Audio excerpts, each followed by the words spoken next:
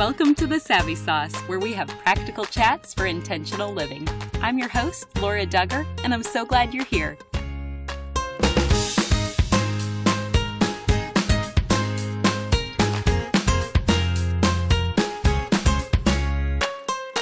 The principles of honesty and integrity that Sam Lehman founded his business on continue today over 55 years later at Sam Lehman Chevrolet Eureka.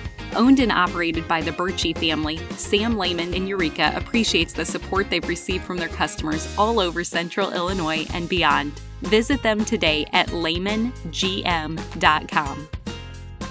My guest today is former First Lady of Indiana and former Second Lady of the United States, Mrs. Karen Pence. She recently documented her interesting life journey in a book entitled When It's Your Turn to Serve, Experiencing God's Grace in His Calling for Your Life. And we're going to get to hear a little bit more of her backstory through this conversation. But I do want to let you know up front, we had a few issues with the audio quality, and I do apologize. But I also want to encourage you to stay with us because what is lacking in audio quality is certainly made up for in quality conversation and storytelling because Mrs. Pence has so much goodness to share. Here's our chat. Welcome to The Savvy Sauce, Mrs. Pence. Great to be here, Laura. Well, will you start by just first giving us a glimpse into your current phase of life? Yes, it's interesting because Mike and I are at that stage now where we've raised our kids and they're all married and we have 3 precious little granddaughters. And it's an interesting time for us. We've spent most of our married life being in public service, serving in political office. And now we're serving, as private citizens. And so it's interesting to see where God is leading us and the opportunities that He's bringing our way. Because, one thing that we've learned over the years is that God can use us wherever He wants to. And so it's an exciting time for us just to kind of see what God's plans are for us now. I love that. And let's also just back it up a few years. Will you tell us about the first time you met your now husband and just share a little bit of your love story? Yes, it's actually it's a funny story. And Mike tells it really, it's hysterical to hear him tell it. But I was actually playing guitar in a guitar group, in a worship group in church. And he came up to me after the service and actually said he wanted to join the guitar group. And I said, well, you would need to talk to the guy with the beard. And at that point, he stuck out his hand and said, I'm Mike Pence. And I realized that was just his ploy to meet me. And although he could have followed it up, he actually does play guitar and he's played in some worship groups before. But he was in law school and I said, oh, my sister's in law school too. So he looked her up, got her phone number and called her house. But I was at her house the day that he called. I was watching her 2 kids and I was the one who answered the phone. And when he found out it was me, I think he got a little bit scared and actually hung up on me. And then he called right back and we laughed about it. But our first date was taking those 2 ice skating and the rest is history. Oh, I love that so much. And one other coincidental thing that you mention in your book is that first conversation took place at a church that you write was right across the street from the Indiana governor's residence, where we would serve 30 years later. Yeah, it's funny because it's literally right across the street. And little did we know that God was going to bring us full circle and actually have us serve and live in the governor's residence years later. Well, something else that I also appreciate in your book, you quote scripture throughout, but there's some powerful words in the Bible, specifically from Jonah 2:8. So will you share that scripture and elaborate how God has used those words to guide you throughout the years?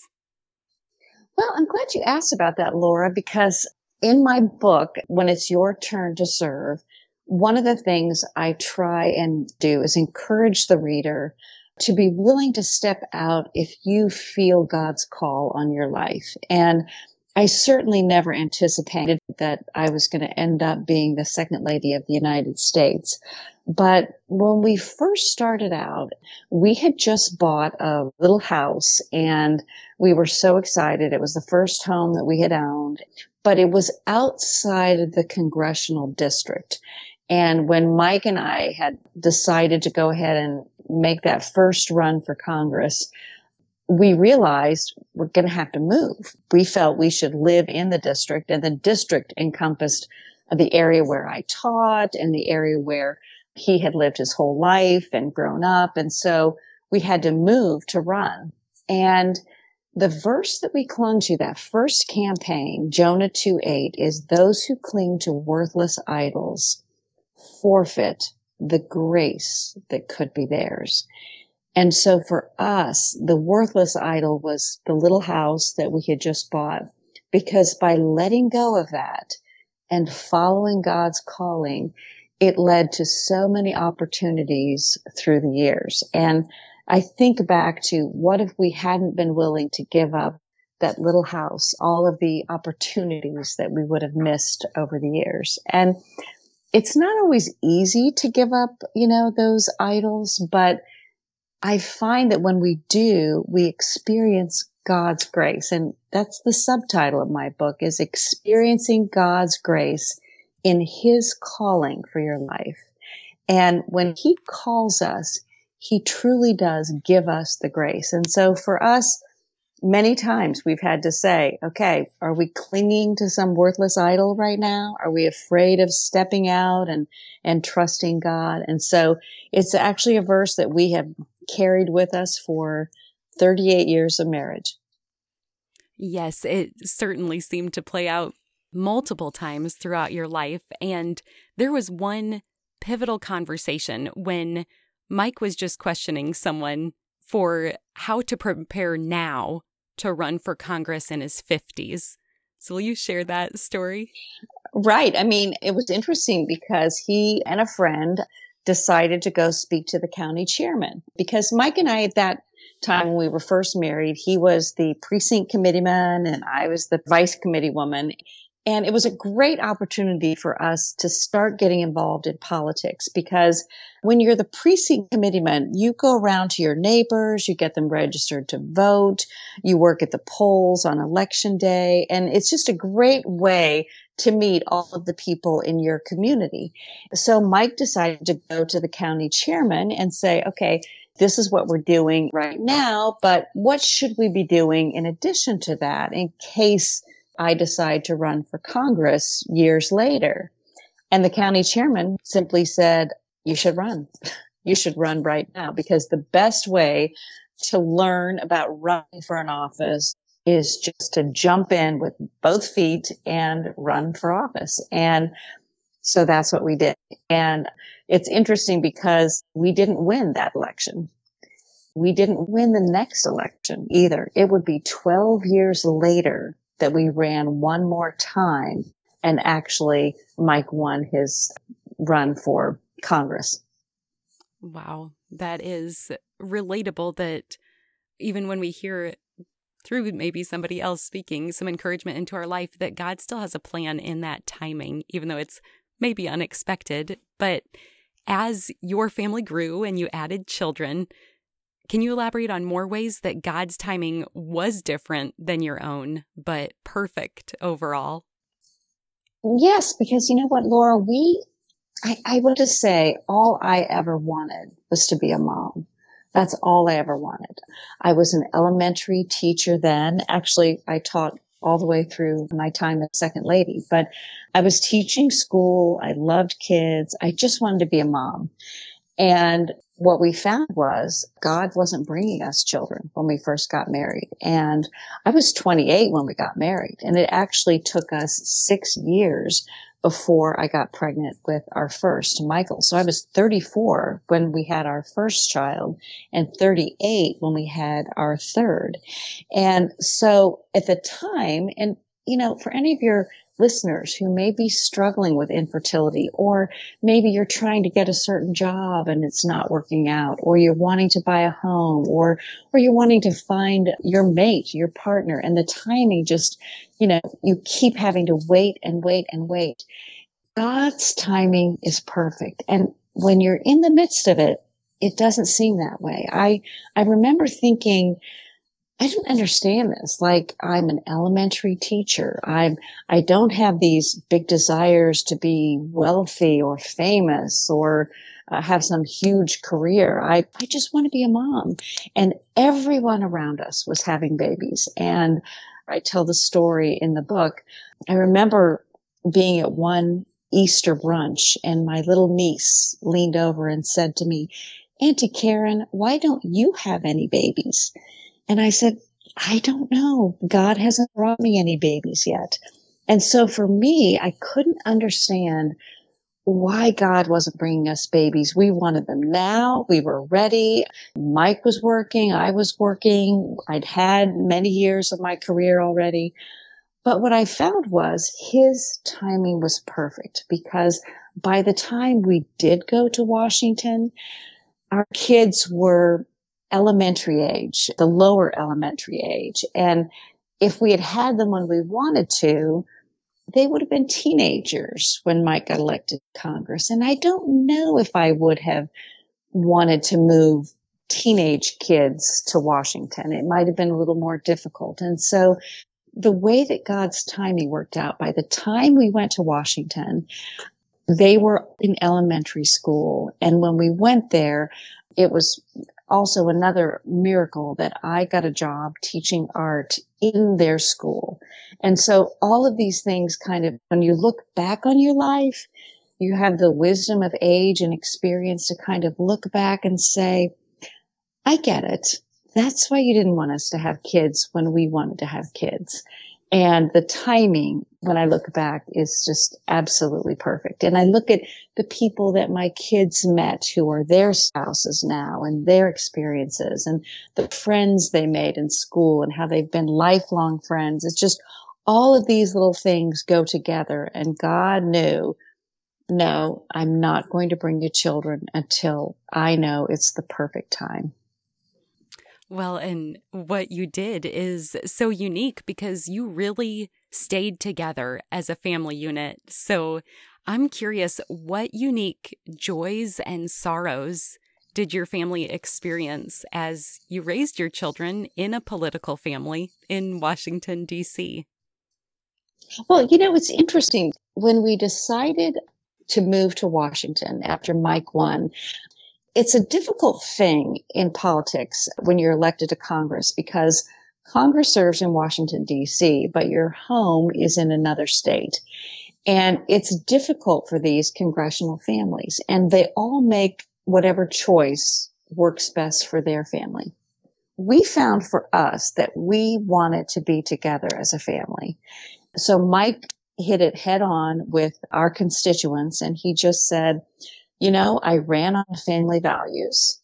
And so for me, I'm keeping my family with me. And so we moved with him to Washington. We still had our home in Indiana. We kept that, and we would come back on weekends and summer. And when Mike would come back to the district, he would stay there. But we knew that we needed to be where Mike was. And he still did 52 town halls a year in his congressional district, came back all the time. What we did was we started kind of incorporating, him taking one of the kids with him. So maybe Audrey would go with him for a weekend, and, here she was, a little first grader, second grader. She would introduce her dad at events and, pass out flyers, and they'd go out to dinner together. And so we tried to kind of make it a family thing, even when Mike had to travel back to the district. And we just wanted him to be where we were, and we wanted to be where he was the majority of his time.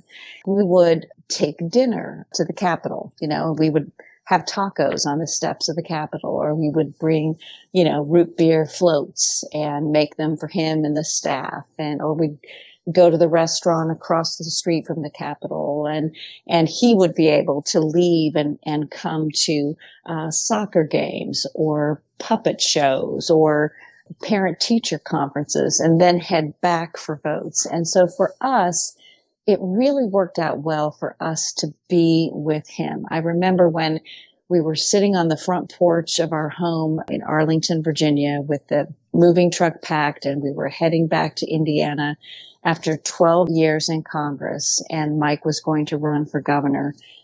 I sat there on the porch with him, and he got tears in his eyes, and he looked at me and said, "Thank you." And I said, "What are you thanking me for?"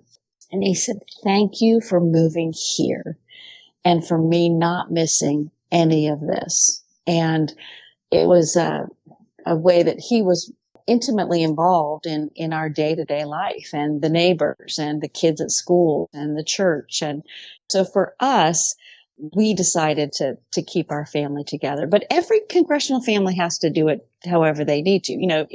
If I were a dentist, and Mike was elected to Congress, I wouldn't want to just move my whole dental practice to Washington. So, there are situations where the spouses and the family can't move. But for us, that's what worked best for us. Well, I love hearing your story. And I'm sure it's one that, like Mike even mentioned, you don't have regrets then when you look back. But it's apparent that parenting is so important to both of you. And I love this quote from page 61 where you're talking about parenting and you write, quote, "I learned to rely on my faith, my friends, and to read everything I could about how to parent any particular age," end quote.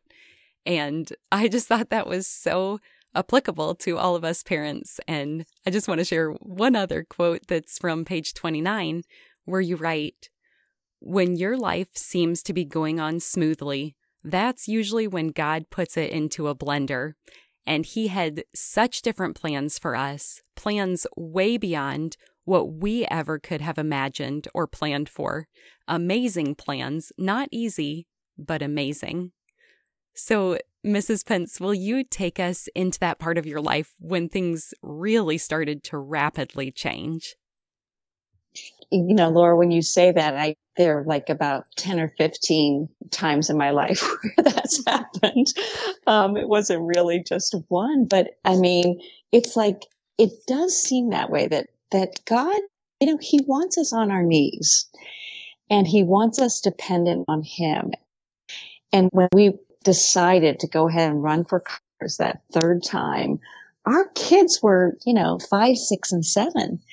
And we had just built our dream home, and I had started my watercolor practice, and Mike had his own talk radio show. I mean, we were set, like our kids had, cemented their handprints in the driveway. I mean, this was where we knew we are going to live in this home the whole time we raise our kids. We are set.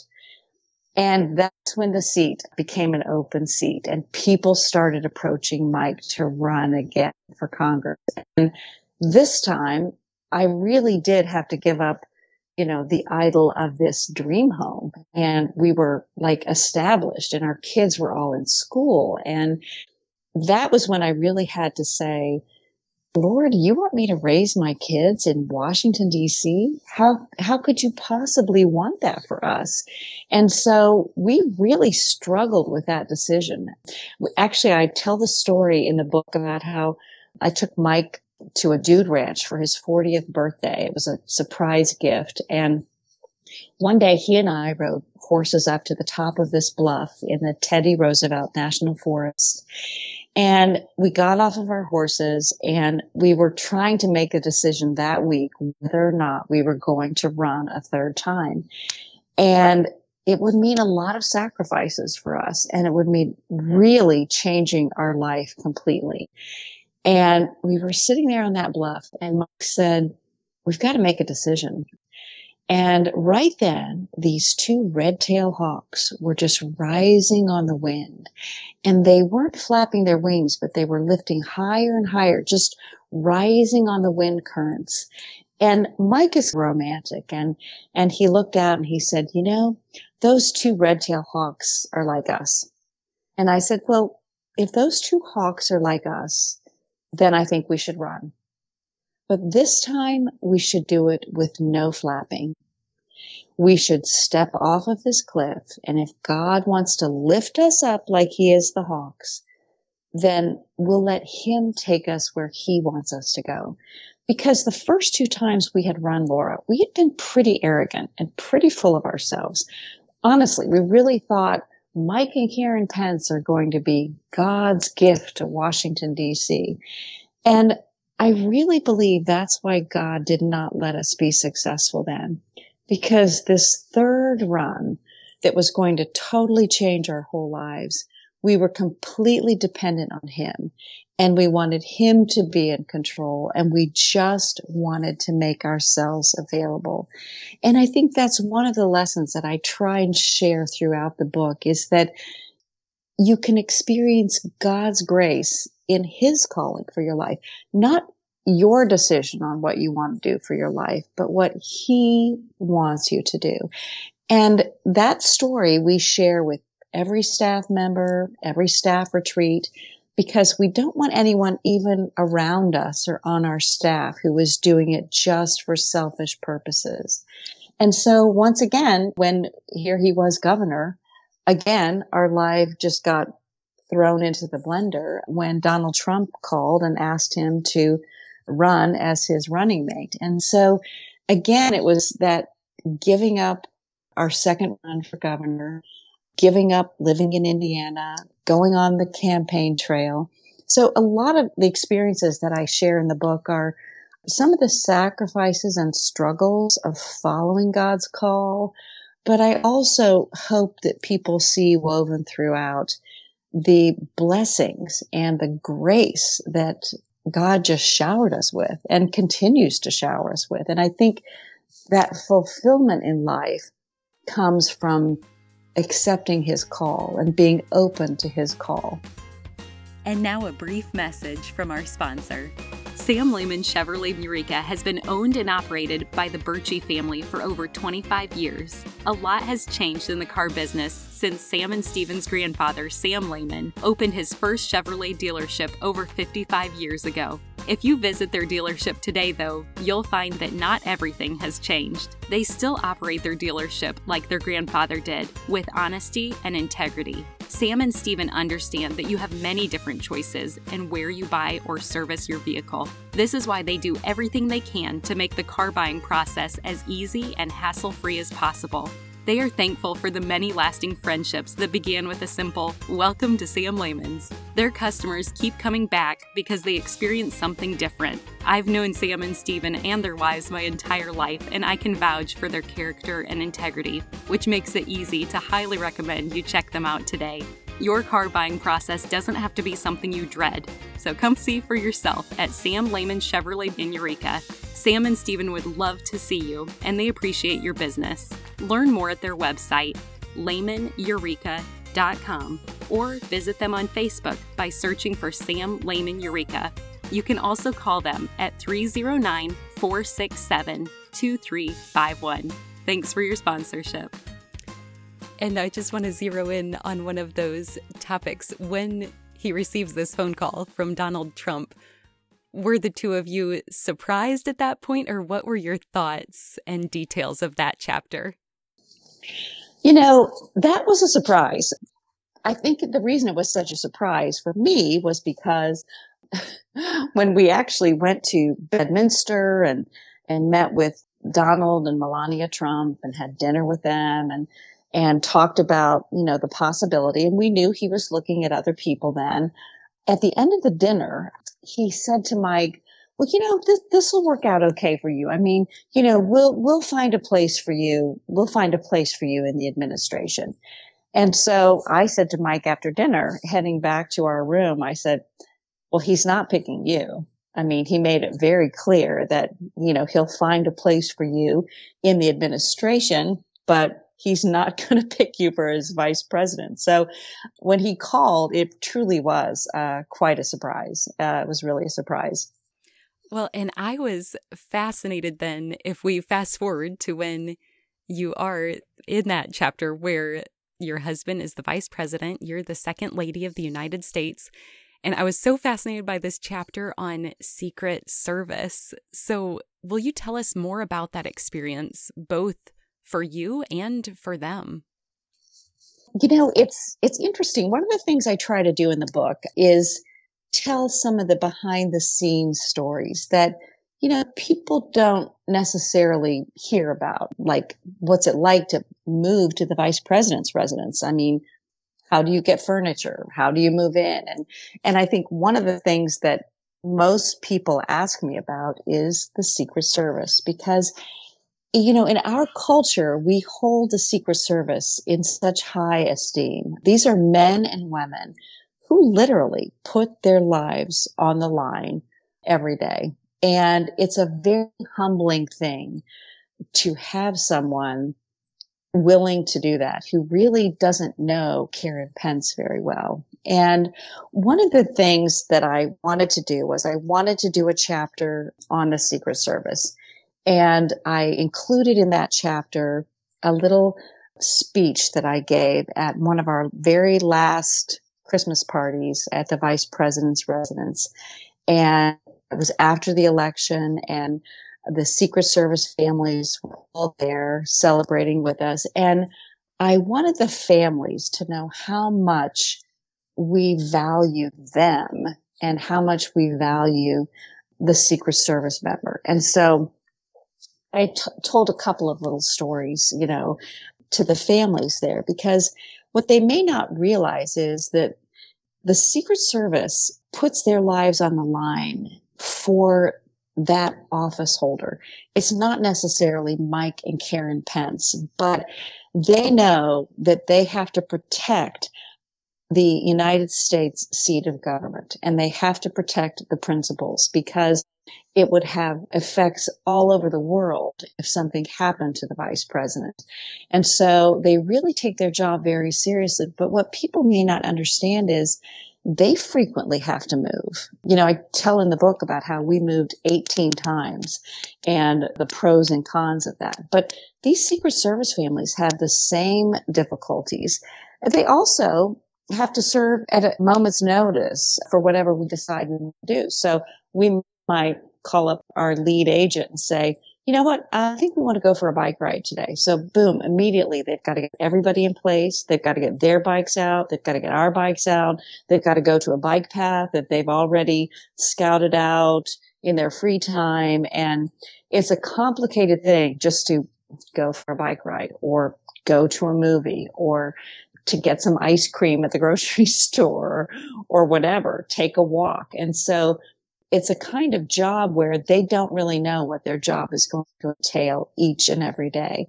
And for me, when I went back to teaching at the school where I had taught art for 12 years when my kids were there, when Mike was in Congress, called me when I was second lady and said, our art teacher just left. And we would love it if you could maybe just fill in, or can you just help us out a little bit? And I ended up teaching there for my last 3 years as second lady. And even during that time, there would be Secret Service agents, out in the hallway. And it's a very strange thing to have someone around you all the time. And one of the things that they do in the Secret Service is they rotate and change your detail all the time. And so I would just get used to the people on my detail. There would usually be 6 to 8 people who were assigned to me at any one time. And then they would come to me and say, okay, they're moving on. They're going to their next assignment. And I'd get brand new people. And so it's a little bit daunting to have new people. Sometimes I'd walk out to the car and I'd say, I hope you guys are the real people, because I've never seen you before and you're a brand new person with me today. So it's kind of a daunting thing to have someone who is constantly around you that you don't necessarily know very well. Then on the flip side, I tell the story in the book about how amazing. I talk about one agent, Maximilian, who was our very first agent starting at the convention. and going all the way through until he took over, and he was with Kamala Harris on the day she took her oath. So Max was with us the whole time, and he traveled with our daughter Audrey when she took foreign trips as a college student. And, you know, imagine being a college student who has a Secret Service agent with you all the time. It's pretty annoying to a college student. And they had their good moments and their bad moments. But when Audrey got married, Max is the agent she wanted to be on her detail that day. And it's a very sweet thing to work through some of these difficulties with these agents, because we're brand new to this. This is their life, but they very graciously kind of help us to adjust to having them there all the time. But they are wonderful men and women, truly, truly wonderful men and women.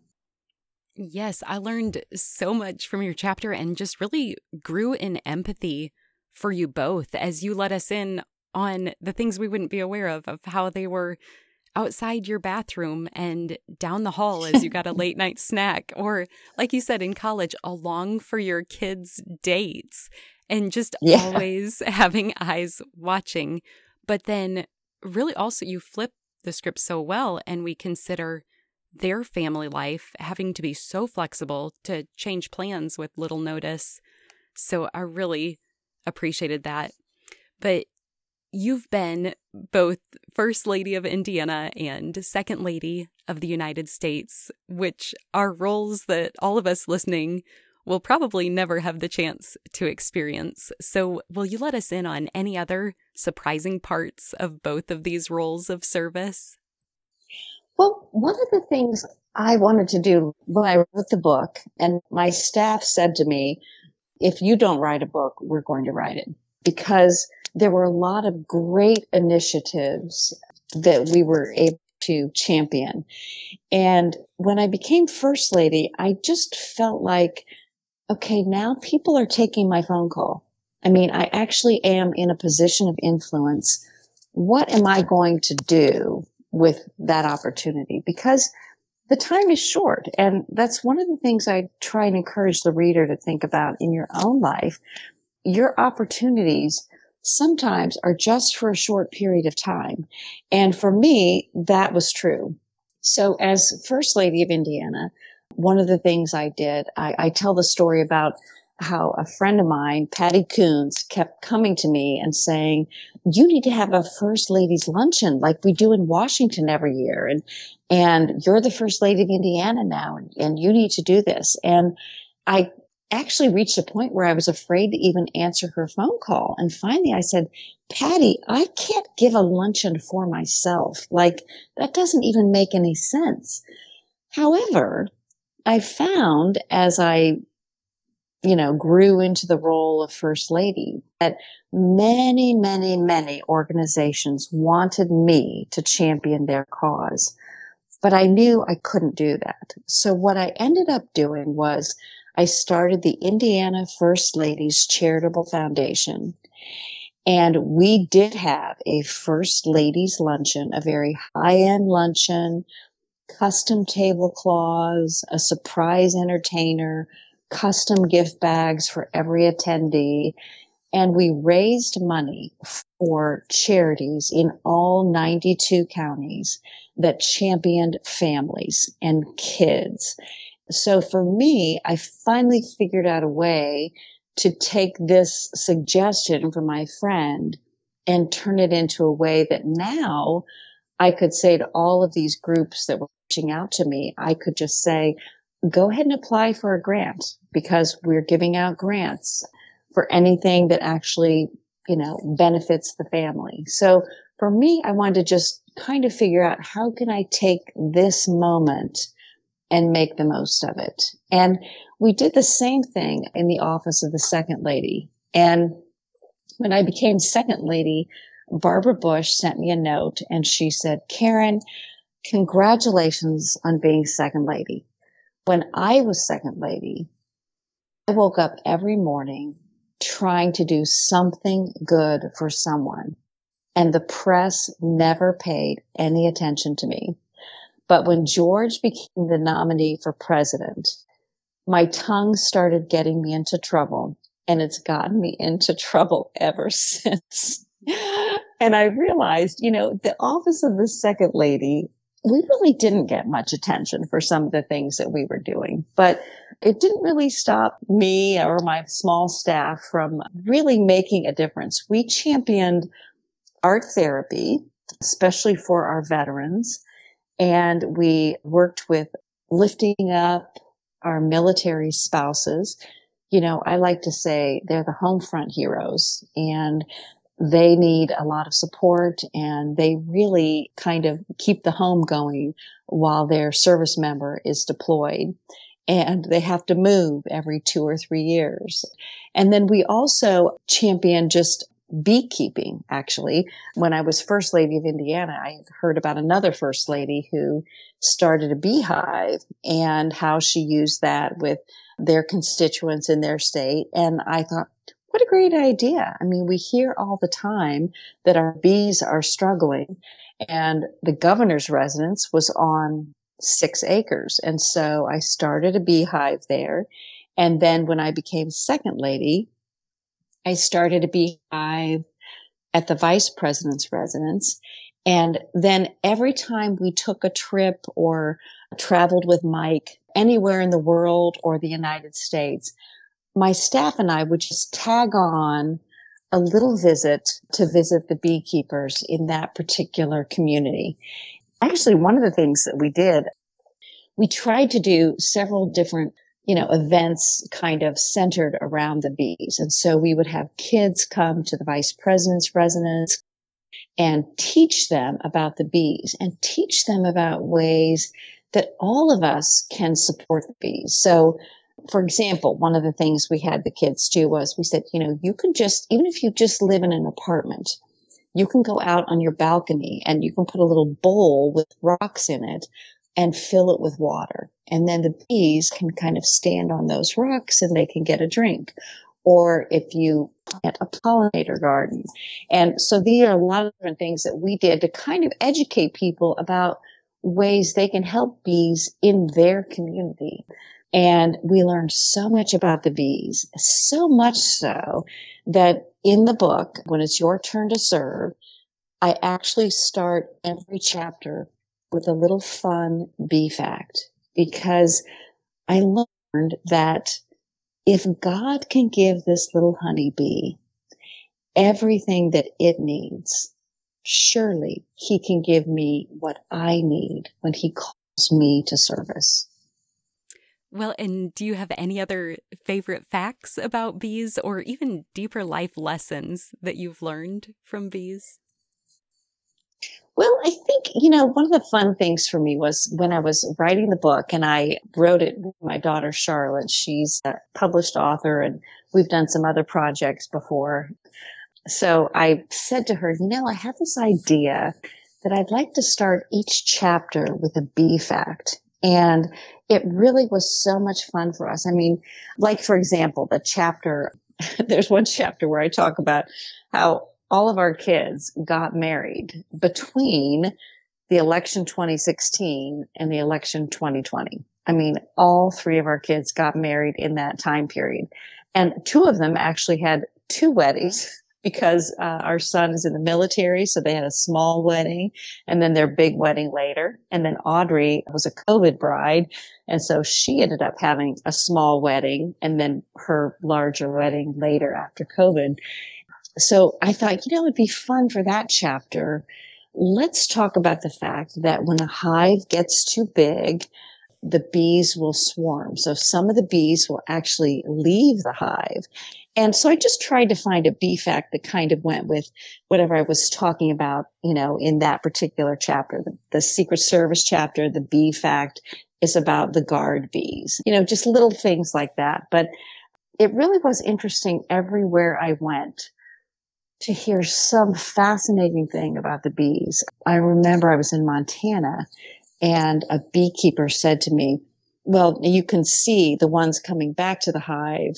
They're the ones who are flying lower to the ground. And I said, how can you possibly know which bees are leaving the hive and which ones are coming back? How can you possibly know that? And he said, oh, it's very easy. He said, the ones who are coming back to the hive, their little pollen sacs on their legs are full of pollen. And they're flying lower to the ground because they have that weight of the pollen in their little pollen sacs. And when I looked closer, I could see these little yellow spots on the bees that were lower to the ground, and they were the ones that were returning to the hive. But the book is just full of fun little facts about the bees and how they communicate and how they build the honeycomb. And every single bee makes the honeycomb the same way, and it's on a slight slant, so that if the larvae are in the comb, or if honey is in there, so that it doesn't fall out. And it's just fascinating to me that God would take each bee and impart that wisdom into them. And each one has that DNA in them. So I learned a lot about myself and about God just by learning little facts about the bees. How did you find out about the Savvy Sauce? Did someone share this podcast with you? Hopefully you've been blessed through the content, and now we would love to invite each of you to share these episodes with friends and help us spread the word about the Savvy Sauce. You can share today's episode or go back and choose any one of your other previous favorites to share. Thanks for helping us out. Well, you've also incorporated art in some thoughtful ways, almost as Ebenezer's in your life, and even the inside of your book includes your beautiful watercolor.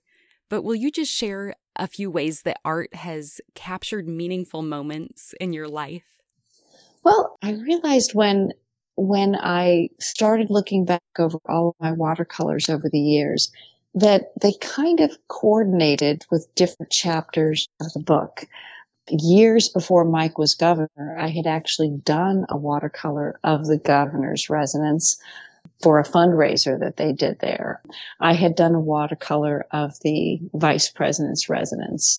I had done a watercolor, like one of the things I talk about is when I had the privilege of leading 2 different delegations to the Special Olympics World Games.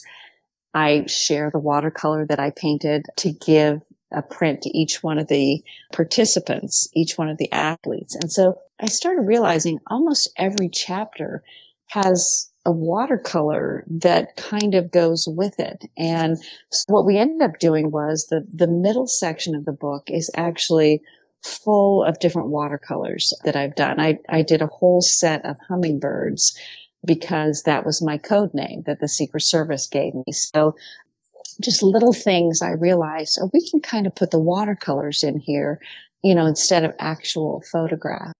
But over the years, when I first started learning about art therapy, I was fascinated, Laura, that I was visiting a children's hospital in Washington, and these kids were asking, when do I get to come back to the hospital? Because they had worked with an art therapist and they had art projects that were not completed. And I started learning about the profession of art therapy. And while I have a master's degree in art education, I am not an art therapist. And I was fascinated by these art therapists who are master's and doctorate level trained therapists who use art in their therapy sessions. And in fact, still today, just last week, I'm involved again, now that we're back in Indiana, with the art therapists at Riley Hospital for Children in Indiana. And I started realizing that art therapy is used as well for our veterans or anyone who struggles with post-traumatic stress disorder, anyone who's gone through any type of stress. And learning how the side of the brain that is affected by trauma is the verbal side.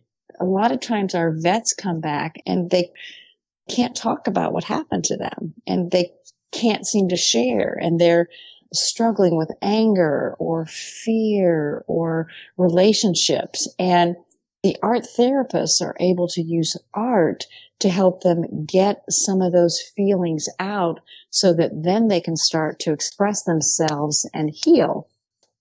And I started hearing about some of these success stories. One that I talk about in the book is a Marine named Chris Stowe, and he had tried everything and was just really, really struggling. And he was having marriage difficulties and all kinds of issues. And what the art therapist was able to do was to find something that Chris could do that would help him get to the root issue of what he actually needed to deal with. And it was actually glass blowing. And Chris discovered that the furnace of the fire and the glass blowing and the molten glass was something that really, really helped him. And now he actually has a glass blowing studio that other vets come to and work.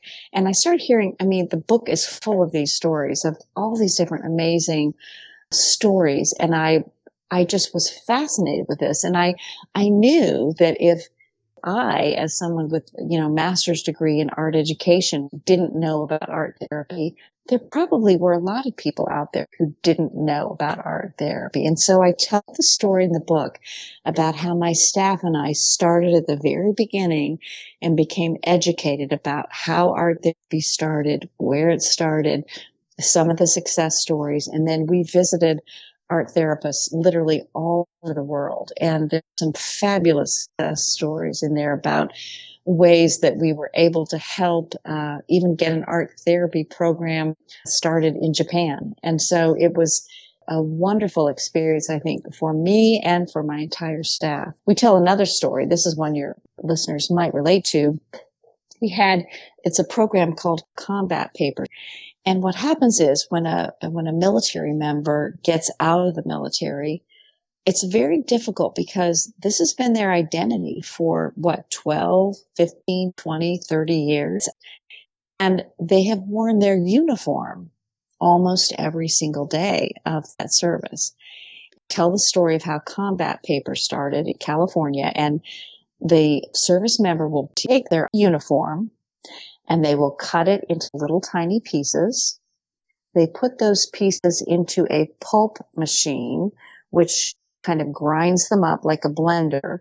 And then they roll that pulp out into a piece of paper, a very thick piece of paper, and they let it dry. And then on that paper, they put some kind of new image, whether they use a stencil that's provided or a drawing of their own or a painting or words. But they take that old identity and they change it into something new. And so this is just one example of all the amazing things that our art therapists do every single day with our vets and people with cancer, children in hospitals, people who have gone through some kind of stress in their life. And it's the stories in the book are just fascinating to see how art can be used. I appreciated your stories so much. And even thinking within your marriage, there are two stories that come into mind. One, that your husband used to draw cartoons, I believe, for the newspaper when he was in law school. Is that right? Yeah, it was just the local law school paper. Yeah. And I just loved that you had the idea to go back and publish all of his cartoons and bind them together to gift to him. And then also when you had captured a picture of the two red-tailed hawks on the ledge of part of the White House, and you had that framed, it was just so inspiring and a great reminder to incorporate and preserve art in our own lives, to capture and remember some specific ways that God is moving. Mm-hmm. Very true. Very true. Well, is there any other scripture that God has used to personally encourage you that you would like to pass along as encouragement to each of us? One of the things I wanted to do in the book was weave scriptures throughout because, one thing Mike and I do is every morning we read the Bible together and we just get out our reading through the Bible in a year. It's just a great way for us to see how scripture comes alive in both of our lives every single morning, even though we've read through the Bible many times.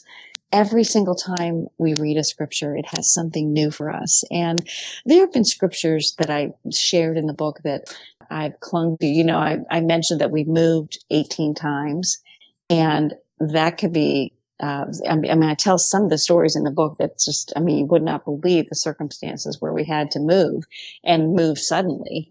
And one of the verses is in Deuteronomy, and it says that God will go before us and search out places for us to camp.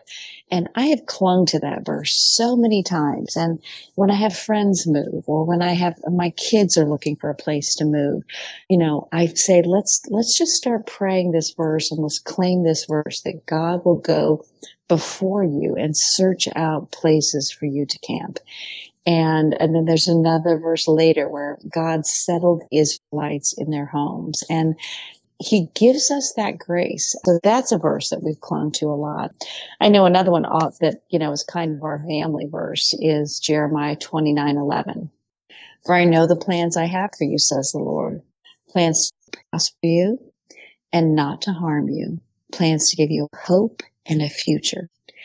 And it's something to remember. And I look back over my life and some of the stories we've shared today, some of the difficulties and the struggles, and knowing that God really did have my best in mind the whole time. He really does want the best for us. And so Jeremiah 29:11 is one that over the years we've clung to. It hangs over our mantle.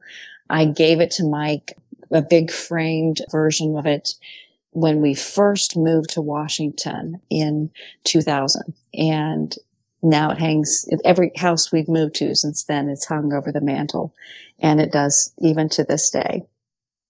Well, Mrs. Pence, I thoroughly enjoyed reading your book. And if anybody else wants to pick up their own copy, or if we just desire to continue learning from you elsewhere after this chat, where would you direct us to go?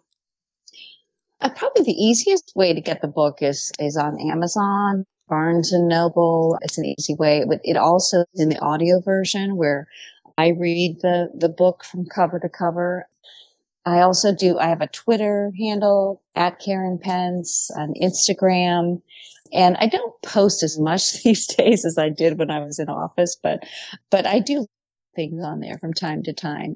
One of the things I'm doing now is I just did a book signing with the congressional spouses. I knew that they would relate to this book a lot.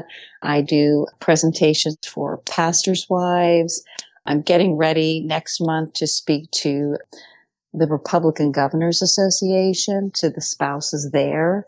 So I do like to, get out and talk about the book, especially with a church group. So you might see something, your listeners might see that I'm going to be maybe in their area doing a presentation. But the best way to get the book is probably just, on Amazon or Barnes and Noble. Wonderful. We will provide a link in the show notes for today's episode. And you may already be aware that we are called the Savvy Sauce because savvy is synonymous with practical knowledge or insight. And so as my final question for you today, Mrs. Pence, what is your Savvy Sauce? Honestly, I would say, Laura, that my Savvy Sauce is just to relax and take a breath, trust God.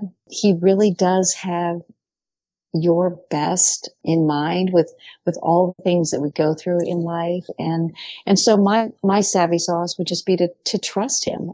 He has a calling for your life, and he has plans for you, and he's given each one of you your own special, unique gifts, your own passions, your own abilities and opportunities. And so don't be afraid to step out and trust him. And that's what I found over the years, that if I just open up my hands and let go and let God, he has a very fulfilling life he's given me, and he will do the same for you when it's your turn to serve. That's so good. You're bringing us back to the beginning of Jonah 2:8. Those who cling to worthless idols forfeit the grace that could be theirs. And I love this conversation, how I got to learn about the ways that God has blessed you with grace upon grace. And Mrs. Pence, your service to our country and your words penned on these pages have impacted people you may never get the chance to meet. But I want to say thank you on behalf of all of us listening. Thank you for inspiring us to seek God first. And thank you for sharing your journey of Him extending that grace upon grace in your life. Thank you so much for being my guest. Thank you, Laura. It's been a privilege. One more thing before you go. Have you heard the term gospel before? It simply means good news, and I want to share the best news with you. But it starts with the bad news. Every single one of us were born sinners, but Christ desires to rescue us from our sin, which is something we cannot do for ourselves. This means there is absolutely no chance we can make it to heaven on our own. So for you and for me, it means we deserve death and we can never pay back the sacrifice we owe to be saved. We need a Savior. But God loved us so much, He made a way for His only Son to willingly die in our place as the perfect substitute. This gives us hope of life forever in right relationship with Him.